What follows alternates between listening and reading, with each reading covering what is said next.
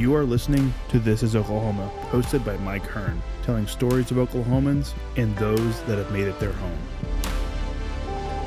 What's going on, guys? Welcome back to another episode of This is Oklahoma. Mike Hearn here, your host in Oklahoma City today with two past OKC Energy players, Cody Andrews and Michael Thomas. Thanks for taking the time out to be on the podcast, boys. Thank you.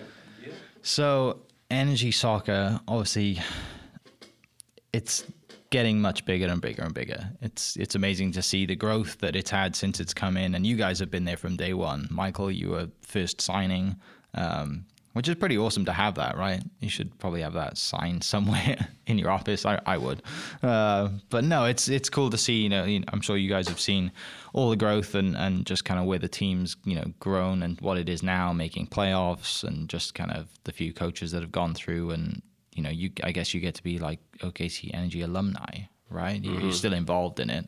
But yeah, let's go back and just kind of tell us a little bit about stories. Are you Oklahomans? Did you grow up here or stuff like that? When did you guys start? Yeah, so I grew up in Olathe, Kansas, about 20 minutes south of Kansas City, Kansas. Played for a pretty good youth soccer club, Kansas City Legends, growing up. Was blessed to have a fantastic group of teammates. We were all really good friends off the field, so I feel like that always helped us continue to be really competitive on the field. And a lot of the same players went to the same high school. So I went to St. Thomas Aquinas High School. Pretty dominant force up there in Kansas City. We won 3 state championships in high school, and my club team won a bunch of state championships too. So I was always blessed to be on a pretty competitive team. Got a scholarship to University of Notre Dame, played there for 3.5 years. Got drafted to the San Jose Earthquakes in 2010, and then about 2 weeks into the preseason, my agent came up to me and said, "Hey, there's an opportunity to go and play in Sweden on trial." I'm a diehard Liverpool fan. I started, watching them in 1999, 2000. And it was my goal to always play overseas. And so getting the opportunity to play in Sweden was something that I didn't want to pass up. And we were talking about it before this, but, I got off the plane in 0-degree weather, and I came from California. Yeah. So I was kind of like, what am I doing right now too? It was dark, 17 hours out of the day. And it was horrible for the first few months, but the trial went really well. Ended up playing in Sweden for 2 years with Halmstads BK and then Ljungskile SK. My second year there went pretty good, and Sporting Kansas City was keeping tabs on me, it being my local, club and hometown. Ended up signing with them for 2 years, played with Sporting for 2 years. Incredible opportunity to play in front of my friends, family, hometown, etc. Gained a great relationship with Jimmy Nielsen at the time. He was the MVP and team captain for Sporting KC. And I was kind of a squad player. I always thought that I could have been playing more, but it just didn't happen, right? So yeah. I was able to get some good games, but I was kind of one of the leaders of the reserve team, but always kept a good head on my shoulders. I pride myself on my work ethic and just getting the job done. And I think that Jimmy and I think Jimmy respected that at the time, since, it's good to see kids, players, whoever go through adversity and how they handle it. And so after my time with Sporting, Jimmy got the head coaching job with the Energy and, called me up and said, "Michael, there's one person I thought of right away to get this team, kind of built around, and, would you like to come down here and sign with the Energy?" And at the time it was kind of I'd say a little bit of an ego hit, just because I always envisioned, playing for Liverpool overseas or playing at the highest level possible and going to the USL was just one of those where it's like, man, is this the right thing for me? And it was the best decision I could have ever made, coming to Oklahoma City, and the opportunity that I was given, to be the first signing and team captain. It was, it's something I'm very proud of. Had a really good 3 years here, playing here, I should say. And then in 2016, my contract was up and didn't get renewed, and it is what it is. I was getting my MBA at the time, and graduated with a degree in entrepreneurship, and I specialize in entrepreneurship in the MBA program, and now I'm here. So that was kind of the path to stick around in Oklahoma City, and coached a lot during that time and got really involved with the community. And now that's why I think I'm here, especially, is I've been given an awesome opportunity to continue to stay here and stay involved. Yeah. So that's my story. You've been all over then, pretty much. Been all over, yep. I'll tell you, playing overseas was the best thing that could have ever happened to me. Not only for, playing experience, professional experience, but just a life experience, getting enveloped in a different culture, learning a different language. And, the Swedes, I still have so many great friends over there. They're fantastic people. I mean, they know how to live their life in a fun way. So incredible experience there. Kansas City was, a dream come true playing for my hometown team. And then being in Oklahoma City, I really do enjoy it here. I think there's a lot of great opportunity as an individual outside of soccer or after, soccer life too. Yeah. So that's awesome. Cody, what about you?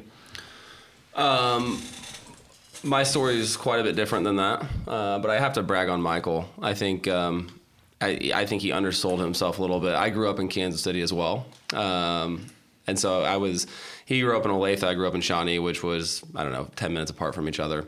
And, I played rec soccer from like 6 to 10 and was, one of the better rec soccer players, not knowing really what that meant. And thought I would make the jump to club soccer. A couple of my buddies once, my coach was a dentist. He wasn't really a super strong soccer background guy. And we, decided to make the jump to competitive soccer. And I got to this team. It was KCFC, which is the rivals of the team that at the time, which was rivals of the team that Michael played on. And I made the second team, and I was the worst player on the second team. And I had no idea why I was the worst player, but I was terrible. And it really bothered me because I always kind of envisioned myself as a guy that, was a winner and wanted to play, and I just couldn't keep up with those guys. And so I ended up leaving soccer for about 6 years. Came back. When I was 16 years old, I played baseball for whatever. Played a bunch of other sports like everybody. Came back to competitive soccer at 16 when I quit baseball and decided, my parents were just like, well, if you're not going to play baseball, you have to do something other than high school soccer. You have to have to have some extracurriculars. And so I decided to kind of follow my buddy to one club team, Kansas City Legends, which was at the same time, Michael's a 88 and I'm an 89. He was playing on the first team for the 88s, and I came into the club on the second team for the 89s. Very quickly, I don't know why. I had a lot of luck. Got an opportunity to go up to the first team within the first month or two, and played there. I mean, it had some success there. We had a really good team. It wasn't as strong as Michael's team. Michael's team was crazy, and everybody knew. And once again, I'm going to talk highly about Michael here, but everybody knew who Michael was. Michael was like the guy. It was like him and Matt Beasler, and there's a couple other guys that fell off the train a little bit, but they were, Michael was always in those conversations. He was high school Gatorade Player of the Year.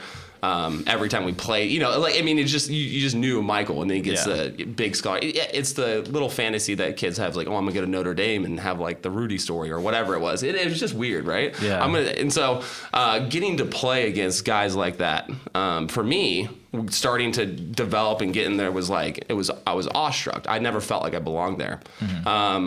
And then, so that happened. The second team coach I came for with the Kansas City Legends, his name's Kevin Wardlaw. To this day, he might be one of my favorite people on the planet. He was my mentor, kind of pushing me. He was a head coach of a school called Mid-American Nazarene University in Olathe.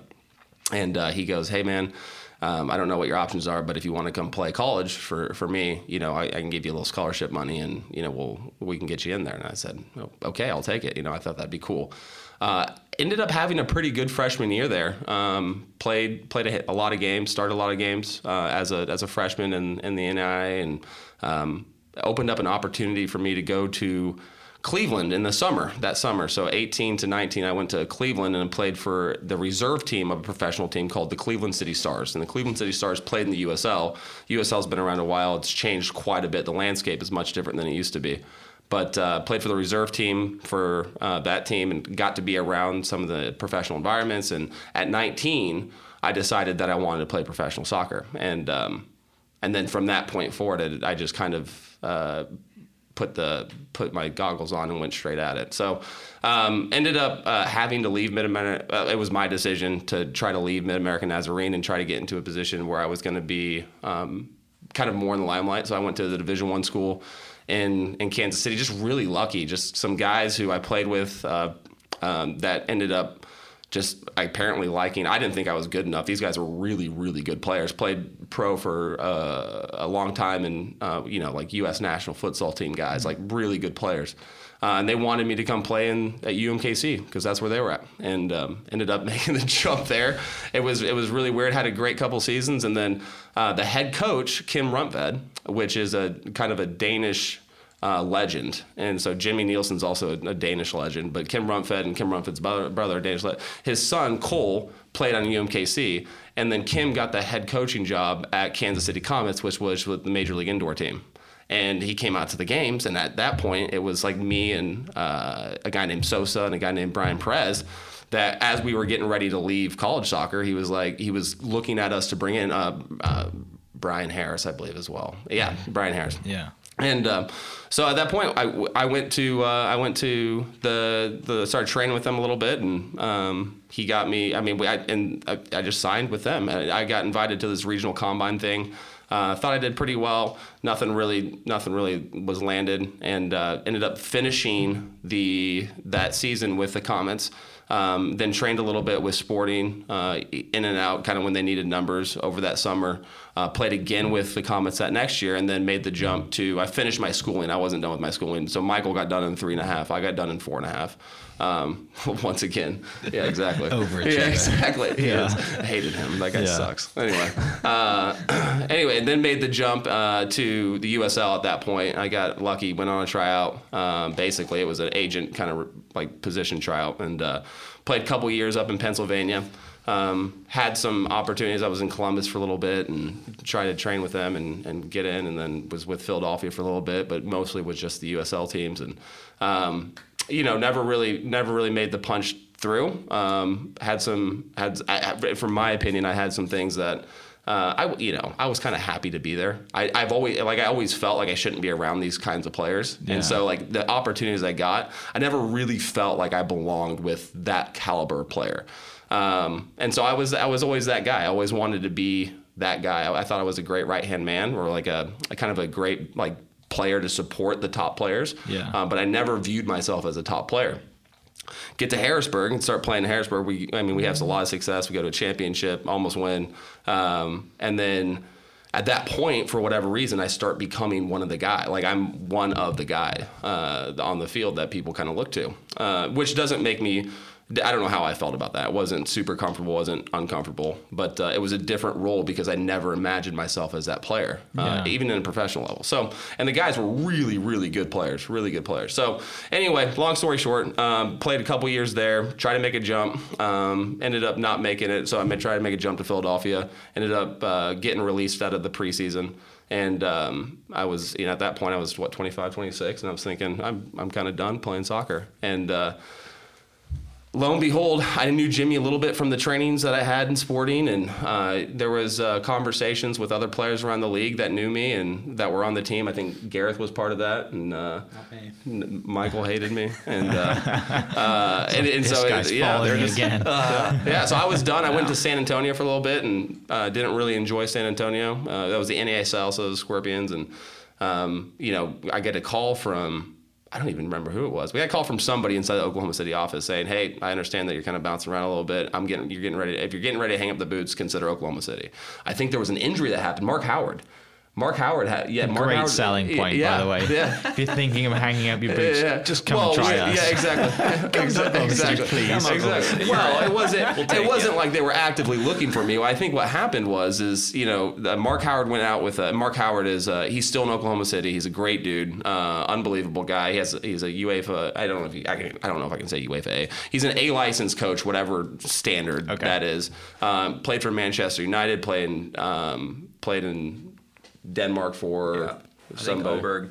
He was a very good player. Very good player. Anyway, he went out with an ankle injury. Yeah. And they needed a center back. And so I just happened to be the guy in that spot. So it was a good fit for me. Yeah. Came up here, loved it. It was really, really good. Had a lot of fun here for the last playing with them for 3.5, 4 years. And now I'm here. And so yeah. That's awesome. Yeah, it's funny to hear that, like, Michael is kind of like the guy that you looked up to a little bit and was like the guy growing up, because we all have a mutual friend, Brownie. Yeah. Brownie was that guy for me. Brownie. Yeah, because like he was like back home in our hometown, so we played like against each other, and he was just like, oh, John's going there, he's going to sign for Cardiff, he's going somewhere else, and playing for Wales and all that stuff. Yeah. And we're just like, great, got to play against John tomorrow, like kind of thing. And his dad's always awesome and always Brownie's very humble, so he never had a bit of a head on his shoulders, but still, like everyone saw him as like, oh, he's going somewhere kind of thing. And luckily for me, I turned to golf, so I got out the way of that. But what do you guys think when you first kind of showed up in Oklahoma City? For me, I remember sitting down with the assistant coach at the time, Chris Spinlove. He's from Liverpool. When I asked him, about his story and did you plan on being in Oklahoma City forever? He wanted to play soccer for 3.5 years and went to OCU and get out, or 4 years, whatever it was. And he just told me, MT, there's something about Oklahoma City that just grabs you and keeps you here. Well, me being from Kansas City and my brother living in Dallas, 10 years ago, I'd always drive through Oklahoma City and honestly look over and think, who would live here? Yeah. Like, it's just out in the middle of nowhere. It was very ignorant of me at the time, but I didn't know what to expect. And the one thing that I've been humbled about is just the people here. I really enjoy the environment and the community. It reminds me a lot of Kansas City. My quote that I always say is that Oklahoma City is Kansas City 10 years ago. It's an up and coming city. Seems to be a lot of investment right now, of course, in the downtown areas, different pockets of the community. There's a lot of growth potential for us, young professionals right now. And hitting back on the first thing is just the people. So I planned on playing here for a year and getting out. And now I've been here for almost 6 years and 5.5 years right now. And I love it here. So it definitely exceeded my expectations, and I'm happy to be here. So that's kind of my little story right there. Mm-hmm. So, yeah. I wanted, if I was going to continue playing with kind of in that conversation, piggybacking, I wanted to be close to home. It's just important. So Oklahoma City for me was pretty much the exact same thing Michael said. It's the same kind of pace as Kansas City. It's kind of what we're accustomed to. The people here are awesome. I think me and Michael were very fortunate to meet the people we did kind of really close to getting here. We met a lot of really strong, awesome people in Oklahoma City within a couple months of being here, and pulled us in, kind of took us under their wing a little. I would say that, not seriously, but they kind of supported us and wanted to see the best for us, and they're just awesome people, and it makes it a lot easier to have a sense of purpose and placement when you have people around you that support and love you that aren't your immediate family. So right. That's what I was really pulled to. I think the organization, from the energy from the top down, Bob Funk, Tim McLaughlin are great people, absolutely phenomenal people, and I really enjoyed playing for them as a player. You don't get to interact with them all the time, but as an owner, their behavior towards the players and the organization is everything you want to see as a player. So that was really fun for me to be a part of that. And then Jimmy was also an unbelievable human. He's a really good guy. It's definitely an Oklahoma thing, isn't it? Yeah. Like, I felt the same way when I came here too. I'm like, why do these people care so much? Like, they've never met me. I've been here 4 weeks or whatever it is, And but it's great. Like I said, you get welcomed in, and especially, I don't know what it's like with any other clubs, but having that close a relationship with the guys that own the whole team, and is that kind of normal? I don't know. I haven't been a part of a team like that. I don't know if you have. I think that from day one, you could just tell the emotional investment from the ownership group. And like what Cody said, honestly, them bringing in Jimmy Nielsen was the best decision they could have ever made. Mm-hmm. Jimmy was definitely a player's coach. He brought in a group of players who might not have been considered the most elite players in the whole nation, but a group of players who would all fight for each other and fight for their coach. Mm-hmm. From day one, he did that, and that's what I think helped us be successful on the field. And it was kind of that Oklahoma City or Midwest, us being from Kansas City, kind of mentality to where it's a brotherhood, even though we're playing at the professional level, you know, the brotherhood is what's going to help us succeed as a team, Right. not the individual. And Jimmy was fantastic at that for the 3 years that I was there Yeah. and the year after that for sure. So Yeah. you got to give huge credit to them for bringing in a coach like that. And as well, like you said, Tim McLaughlin and Bob Funk. I mean, our first ever practice, Tim, you know, was there, you know, introduced himself and sat and watched practice for, you know, an hour and a half when he could have Yeah. probably had more things to do that day, but at the same time, they are always present, I should say. So, and I think that goes a long way too. Yeah. Yeah, definitely. Do you guys have like a favorite moment you've played for, like while you played for the Energy? Is there anything Yeah. that stands Yeah, I out? do too. It might be the same one, so I'll let you go first. No, you're gonna talk about the Colorado one. Yeah. Yeah. You do that one. I got another one. Well, do you have RGV? RGV was a good So I'll one. talk about RGV then. Good. I got a favorite Michael story. Okay. Well, I'll go real quick. So it was 2015. We had a very, very good team. We were the best team in the league that year for sure. But obviously we didn't win the championship, so it's hard to say that. But we made it to the conference semis. We actually had a night out as a team because we found out that we got a bye within the playoffs. And then we needed Colorado to win that night to make sure that we had that bye. And all the boys were out having some water and a good time. Enjoying themselves. Yeah, and when Colorado ended up winning, I think it was a very memorable night for us because we knew that we had that bye. We were going to play at Taft Stadium in the playoffs with an opportunity to go to the conference finals. Ironically, we ended up playing Colorado. Very emotional game. They scored first in the first 5 minutes, and we scored right before halftime. Then we scored in overtime to go up, 2-1. Then they scored 2 minutes later, so it goes into PKs. Yeah. I think there were 7,500 fans at Taft that game, so it was just the environment. You could tell that the city was really behind the team that game, and we ended up winning on PKs. And it was just that it was a very emotional game, a lot of highs, a lot of ups and downs. Yeah. But definitely one of the most memorable for me as a player. And of course, then we go and lose the next game, so that kind of sucked.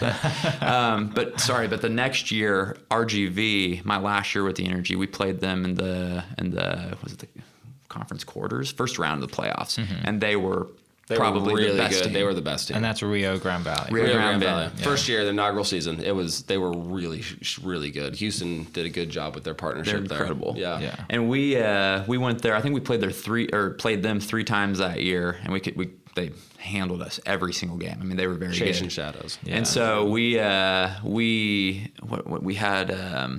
like a 6-game streak at the very end of the season where we could not just get a win. I mean, we were emotionally, me and Cody were sitting there every single game thinking like, what's going on? Like, we have a Yeah, good team, a lot but of we're ties. we're losing. Yeah, we're just a lot, losing. not a lot of confidence in the locker room. Anyways, we go down there and we pull out like the miracle of miracles. I mean, they're dominating us, but we had a very good philosophy that game. Just sit in, be compact, and got one on the run, tied them up 1-1, and then of course what happens is they score 2 minutes later again, so 2-1. So 2-1 with 10 minutes left, and we're just going. We're pushing guys forward.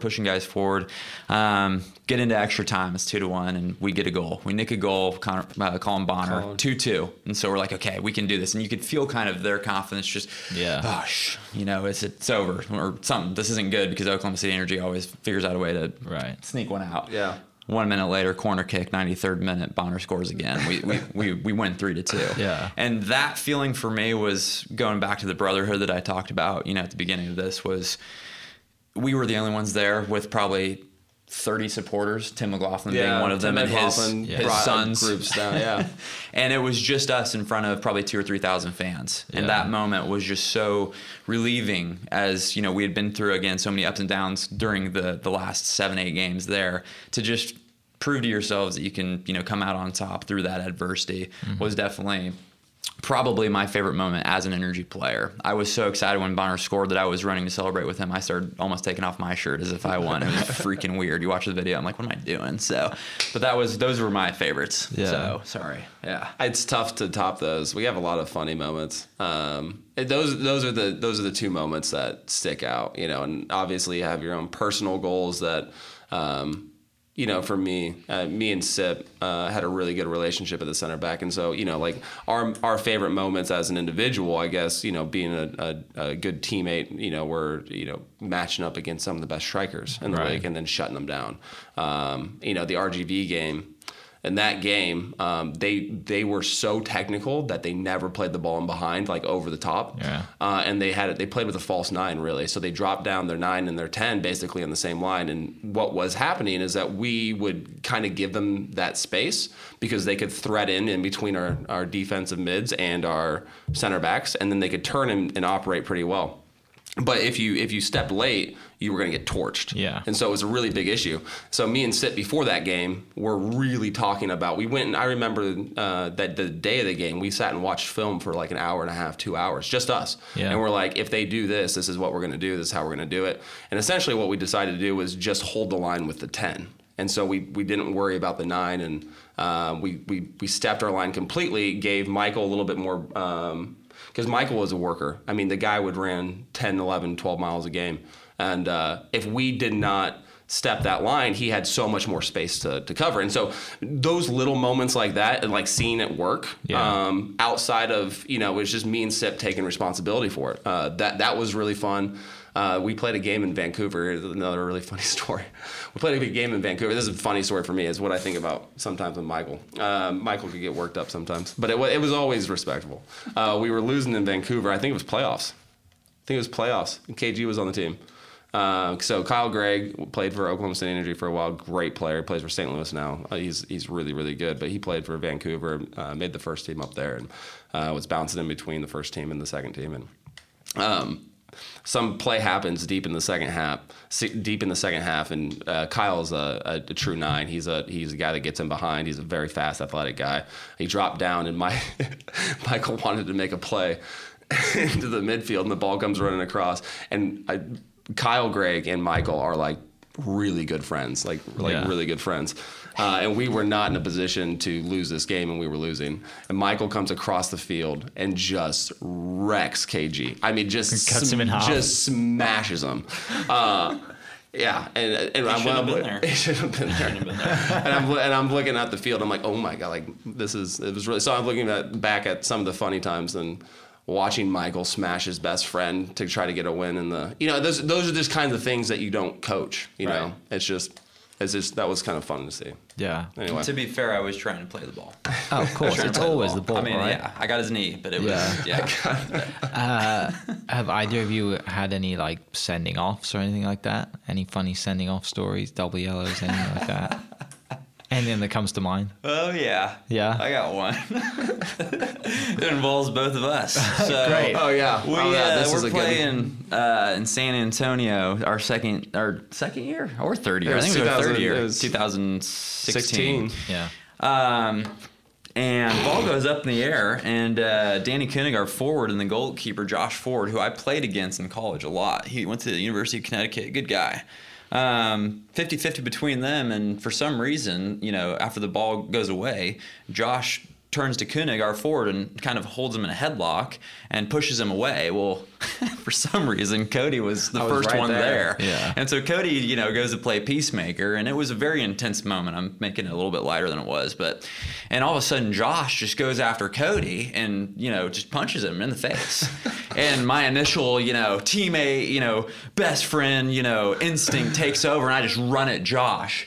And I grab him from behind and basically just throw him to the ground. Yeah. Not really thinking that there's, 8 San Antonio players, and it's me, Cody, and Koenig. Yeah. And so me and Josh are on the ground, and I'm just like, I don't know what I'm saying. I think I was like, I had to. I'm sticking up for my teammate. I had to. There's like 7 guys on top of me. Well, before you know it, Cody Larendi, our massive 6'2", 215 pound goalkeeper is up there just holding off like 6 guys. 235. 235. Split the difference. No fouling. Split the difference. Yeah. And so anyway, just shenanigans for like 3 minutes. Everybody's pushing each other. There's probably a few. There's some punches there. Well, I'm the one who gets the red card because the referee told, or the assistant referee told the referee that I headbutted the guy while I was on the ground. And I'm sitting there talking to them about how there's 8 guys on top of me and you're giving me a red card saying that I headbutted the guy. The referee was cheating. I'm going to say it. It was absolutely ridiculous. Josh got a red card too for punching Cody, and I think that he just felt like he had to even it out since there was such a melee. But I felt really cool for a minute. You looked cool. And then I watched it on film, and it's like slow motion as I'm taking down the goalie. It was kind of embarrassing, but I sticking up for my teammate and my friend. So that was my fun red card. Like, this is something from the UFC. Yeah. I'm like throwing him over my shoulder. I feel cool. Exactly. And you watch it, and you're like, oh yeah. Okay. Yeah, I threw him at least 10 yards in my head, and then he just fell on top of me. That was my red card. Yeah. Well, you both obviously had a great time playing for the Energy. And then, it comes to the time where, like I said, you're getting out of it a little bit and, your contracts aren't renewed, which is, I'm sure, a difficult time because, like, what am I going to do now? Some players put stuff in place so they know what they're going to do after, others don't. What kind of was the plan for you guys? Did you kind of have a plan, or was it just like, oh, okay, now let's figure it out?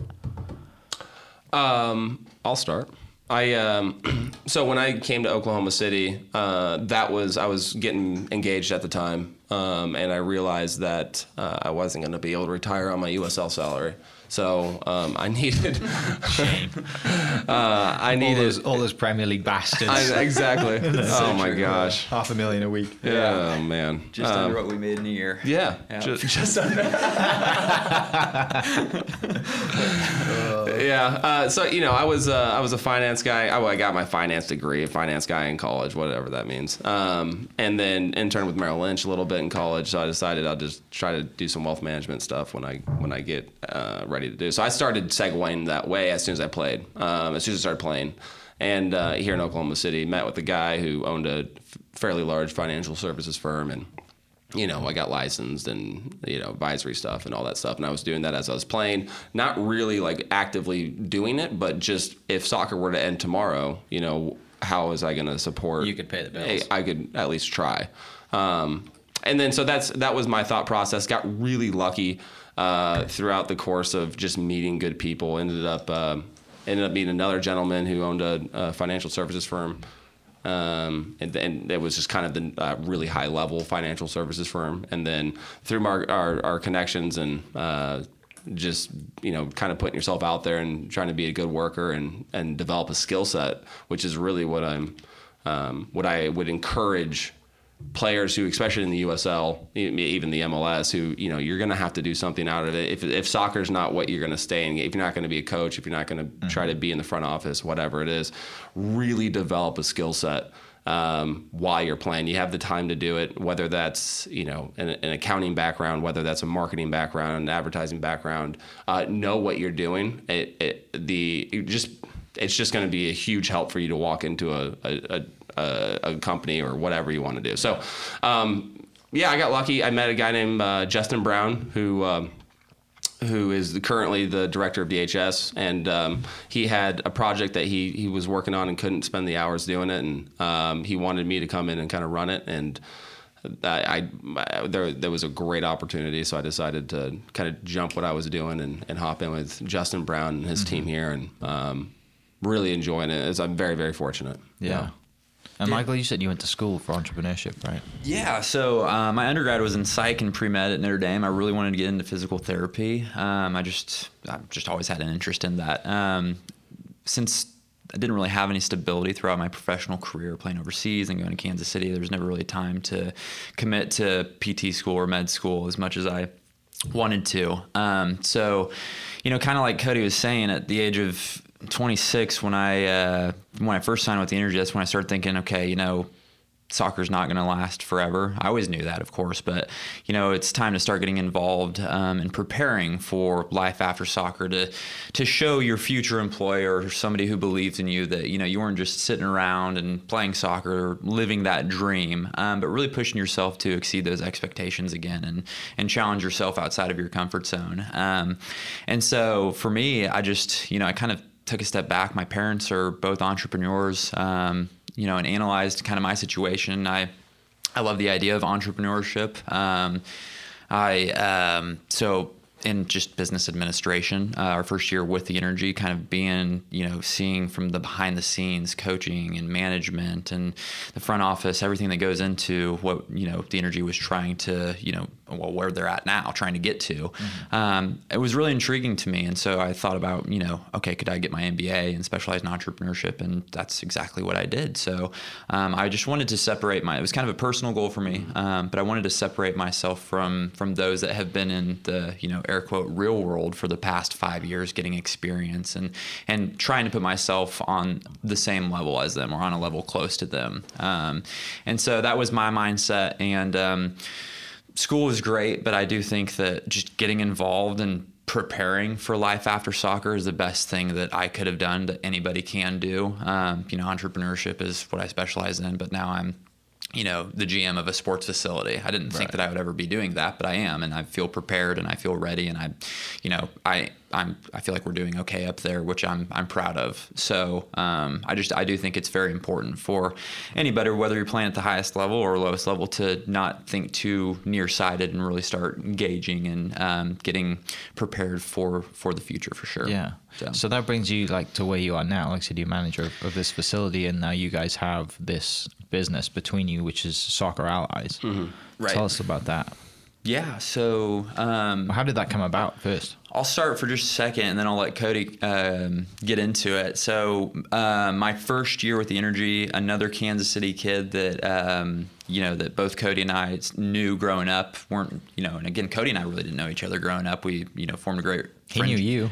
He looked at you. Well, and I knew in his him. bedroom. You were on the wall. Yeah, he doesn't. Yeah, we didn't know each other. I did not have a picture of Michael in my bedroom. I love that.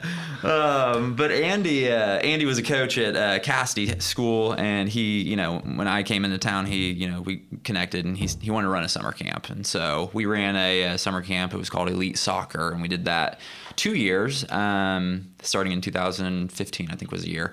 And our second year was when Cody, me and Cody developed a really good friendship.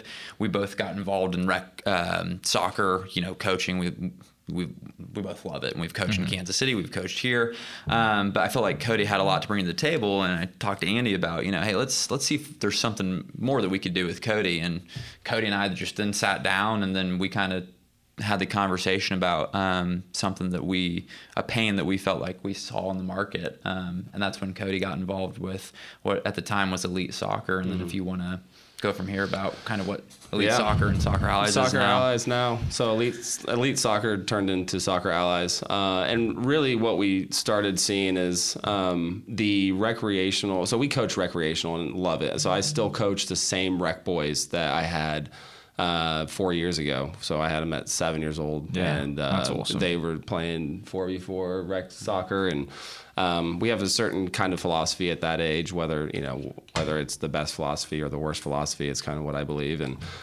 what we started seeing is, and Michael shares a pretty similar philosophy, and what we started seeing is our boys started having a lot of success. Whether it was because of us, whether it was because of the kids just being better, whatever that is, but we started having a lot of success. And over the course of a couple seasons, and we started getting a lot of attention from other, because when I said, my coach was a dentist, which is typical of recreational coaches. They're not typically soccer background guys or volunteer coaches. They don't have a super strong background in soccer or development. So we started getting a lot of conversations from different parents, like, hey, what are you guys doing? We were winning a lot of games by big numbers. Not that that's what's important, because it's not what is important. It's a consequence of kids wanting to play and starting to do the right things. And so people started asking us about it, and we felt like, there might be a chance for us to help really support the recreational community. And our thought process at the time is if we can get kids to feel success and we can get kids to want to play soccer, then consequently they'll want to be in the system longer. And I say the system, right? They go through academy, go to club, do all these things, and stay in the game playing longer, and then give themselves the opportunity to be good if they wanted to be good. What we saw is that we see a lot of kids in Oklahoma especially leave soccer for other sports. And if we dive into the whys behind that, I think a lot of the reason is if you have a lot of my boys that play on my soccer team, it's their soccer team. I'm just helping out with it. They also play baseball and basketball and football and other things. And the question is if and a lot of those dads know how to coach football, and a lot of those dads know how to coach baseball, and a lot of those dads know how to coach basketball, and they're typically the coaches, and they do a great job of coaching that.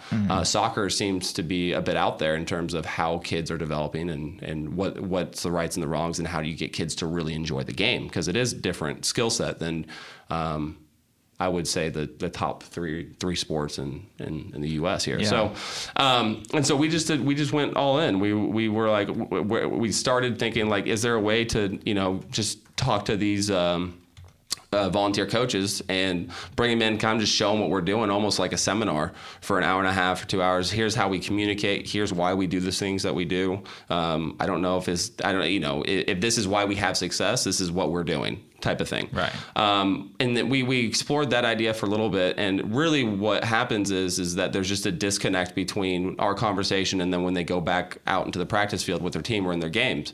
And so we're just like, well, I think the next best step would just to be that invite these kids to come out, and we'll coach them, and then we'll bring the volunteer coaches onto the field. And then they can watch how we do this in a very chronological order.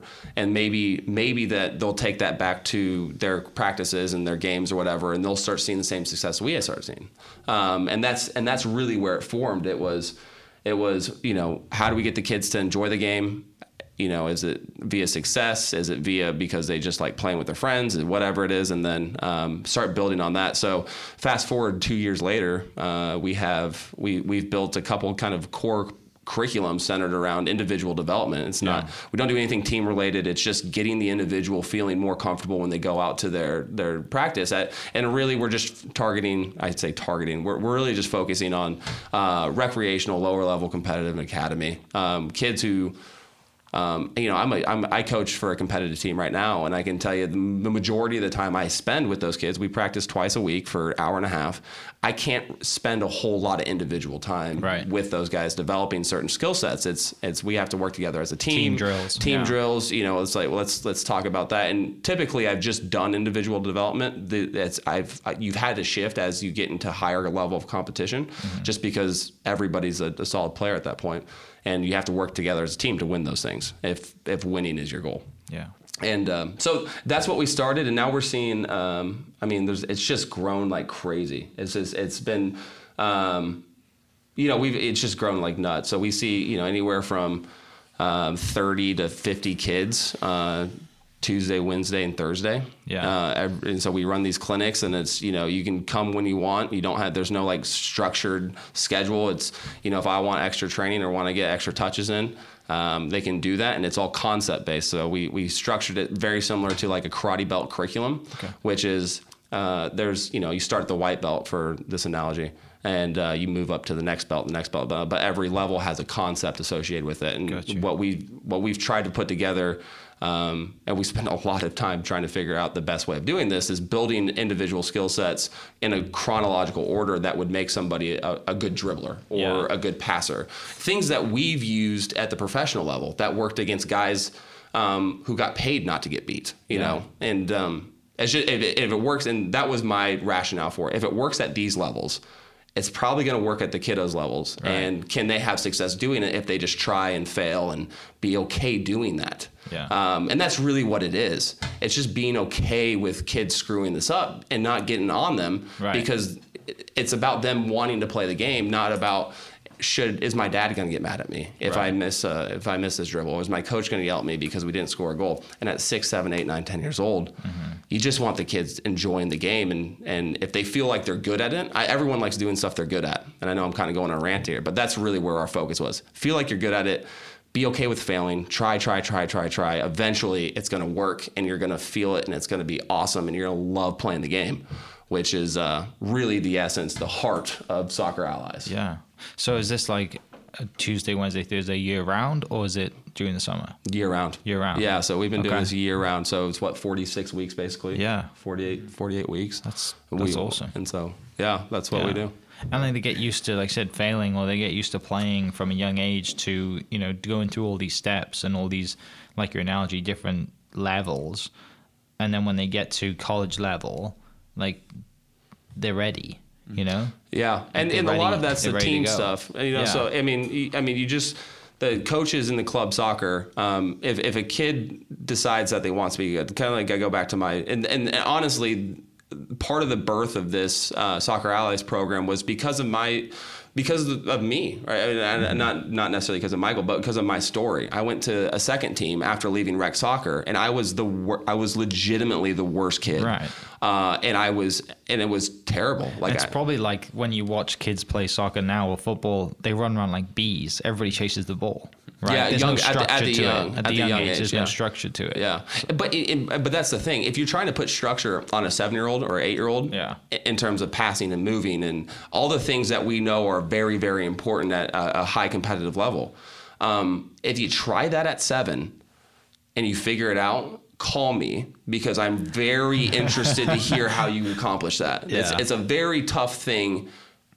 I would argue almost impossible to get kids to understand spacing and if your game is dependent on other kids being good at controlling and passing the ball, which is what team soccer is. Good luck. Yeah. I don't know. If you can figure that out, call us. And is most of the Cody.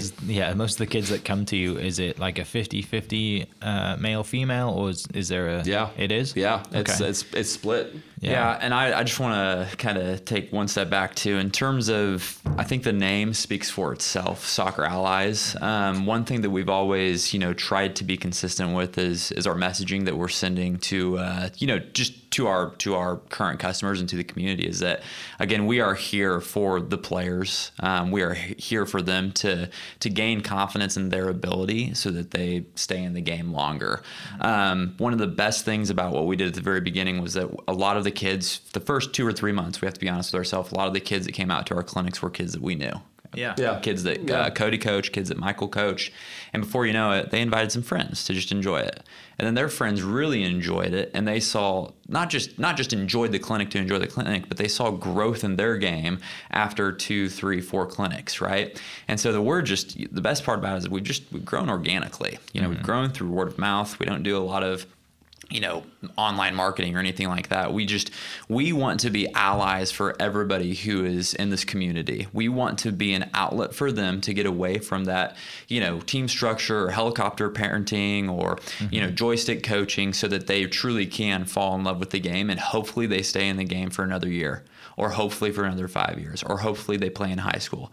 Hopefully they play in college. Maybe they play professionally. But we want to keep them in the game for another week. We want to keep them in the game for another week. We want them to fall in love with the game. So that's where I just where I wanted to butt in real quick, just because the feedback that we've gotten from our program in terms of how much we've invested in the knowledge of the game. The kids have, grown immensely. There's a girl who went through our program, and she's one of our biggest fans. And she's the epitome of Soccer Allies, because she came 2 years ago and, was a 7-year-old and playing in our open play at the time against, 9-year-old boys on Cody's team who were just dominating. Before you know it, 2 years later, this girl who was actually on my team for a bit, they just moved away. Their family moved away. Got a postcard in the mail, last week saying, Coach Michael, miss you guys so much, blah, blah, blah. Our coach up here has been so impressed with my ability to take players on and my foot skills, and asking where we've learned this. Little things like that make us feel, I know that we made a difference in her life, for right now. And whether that translates into her playing for another 5 years, or for her just having more confidence in the classroom, that's what we're here for. Yeah. We use soccer, as an avenue for these kids to gain more confidence in their ability. So sorry. I think that's a great point. The two things, there's a lot of really good coaches in Oklahoma City, and it's getting better and better. There's much better than us. Much better than us. We know that. Yeah. Oh my God. Yeah. That's not even a question. The one of the issues that we saw really early on is that, as a professional player, people would come, hey, can I get privates from you? Can I do this? And the kind of going rate for those individuals are anywhere from $50 to $70 an hour, depending on who you are and, how much you do. And, that's great for a player to, schedule out 3 or 4 privates a day or whatever that is. And, I mean, it's great, right? You can supplement a lot of your income or whatever is at, if you're playing in the USL, right? Yeah. But we wanted to solve that problem because I thought that was, we thought that was a tough thing for a lot of people to do. We wanted to make it more available for everybody and transparent in that sense. And so that was in structuring it in a way that could be possible because we have field fees and we have a lot of coaches fees and we have a lot of expenses. So how do you make that possible and provide that opportunity for everybody? And that structure that we have put in place allows it to happen. There was something else I was going to say, but I'll hold it. But yeah. So since the energy has been here, obviously, soccer in this city has just grown massively. Where do you see it going now? What's like future plans? I hope that everyone in the city gets behind Maps 4. Yeah. I mean, if they for that new stadium. Yeah, and this, I hope this reaches a lot of people. Maps 4, the downtown stadium will change Oklahoma City for the better. Unbelievable. It's just I can't say it enough. It would be absolutely phenomenal if there's a downtown stadium. You best believe that there's coming a lot more investment in teams. Look at the team now, and I'll give Energy a lot of credit. The players on that team are. People don't understand how high of a level it is. It's a really, really top talent team. Probably better than any team in terms of talent on paper than I've ever played on. It's this, you got to give props to Steve Cook to bring those guys in and the ownership group to, allow them to do that. A really, really strong team. So it's only going to get better. And the way that we do that is that we get behind this team as a city. If any, I don't know what the worries would be for people not to do this. But whatever worries it would be, I would just consider, really diving into that and hopping on Maps 4 and voting yes for it because it's gonna be unbelievable what it does for the city. Firm believer in that. And when does that vote go out? It's recent. It's pretty soon, right? Yeah. So they just had, was it last Tuesday? 2 Tuesdays ago? Yeah. They just. 2 Tuesdays ago. Almost 2 weeks ago. Almost 2 weeks ago. They just sent. I don't know the correct vernacular for it, but it's they had basically a proposal or a conversation in front of the councilmen, all this the ward members. Right. Yeah. And it's just an open dialogue. They get to discuss, all those things. And I thought it went really, really well. And that's cool. Tim McLaughlin and those guys still engage us. Like, hey, you're not part of the team anymore, but you're in the city. We love you guys. Come on out, support this, all this. We still have a sense of participation with the club. And I don't know if that will ever leave. So, and so that was that. I don't know when everyone goes back to vote on it. But just stay tuned, just stay in touch with that. Yeah, I think it'd be great because, it's not just going to be a soccer stadium, no, right? It's not. You can have concerts there, you can have anything there, right? It's just, I think it just adds to the growth of the city, what we have here, and it's just what we don't have, right? We don't have, Taft has been great. It's been great to host, but at the same time, it's a little smaller than standard size, which is the main reason for you guys having to move. Yep. And it's, I don't know, it just doesn't seem like a real home to the Energy, does it? Whereas this new stadium will be we are part of the city. We now have our own space. Yeah. This is home. Everyone else can use it, kind of thing. Yeah.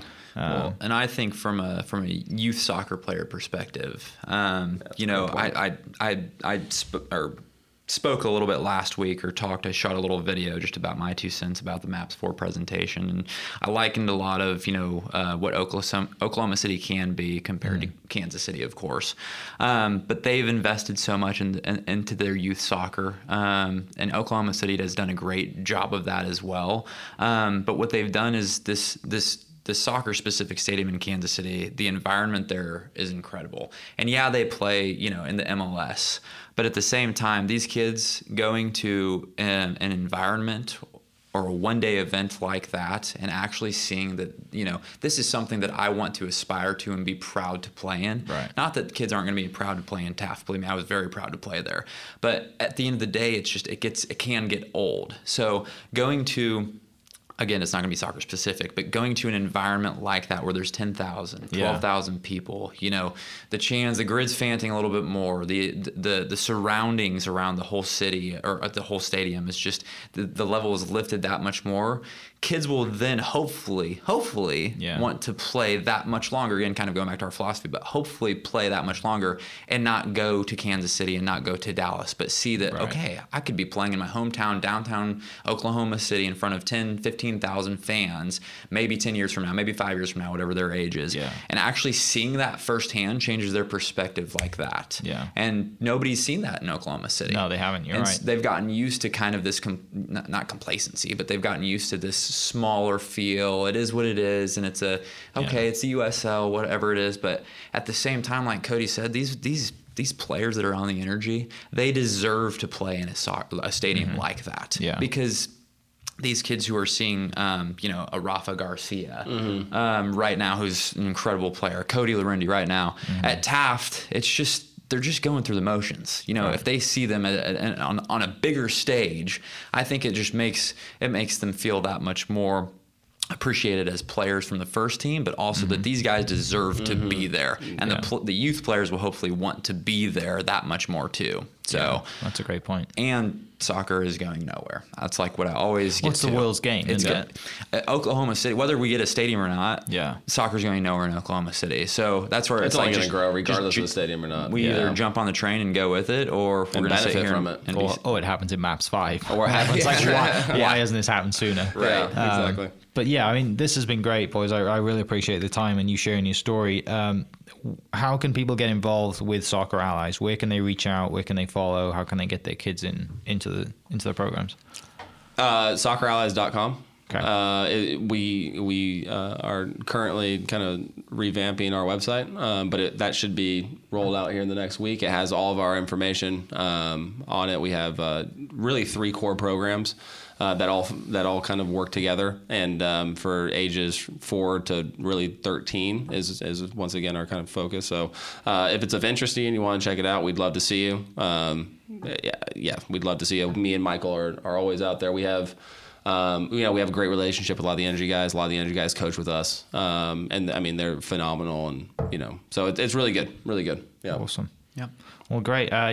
Again, thanks so much for taking the time and for what you've done and for what you've done helping the city and soccer become what it is today. Like you said, you're getting that postcard. It means you're truly changing lives, and it's not about soccer in general. It's just about using soccer to make sure that kids grow their confidence and stuff like that. So I appreciate what you guys do, and thanks for listening, guys, and we'll definitely post all the links below, and so check those out, and hopefully the boys will see you out on the field soon, or see your kids out there.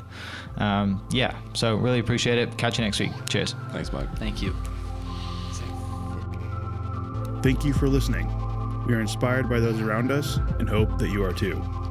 Make sure you subscribe to this podcast on your favorite podcast platform and leave us a review so we can keep telling your stories.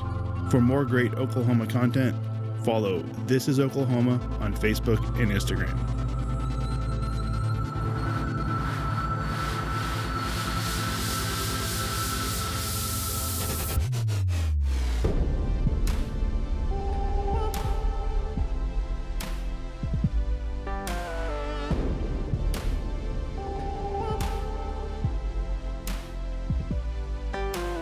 This podcast was produced by Mike Hearn and Ian Weston. Mixed by Alan Brown, with music by Chad Duro.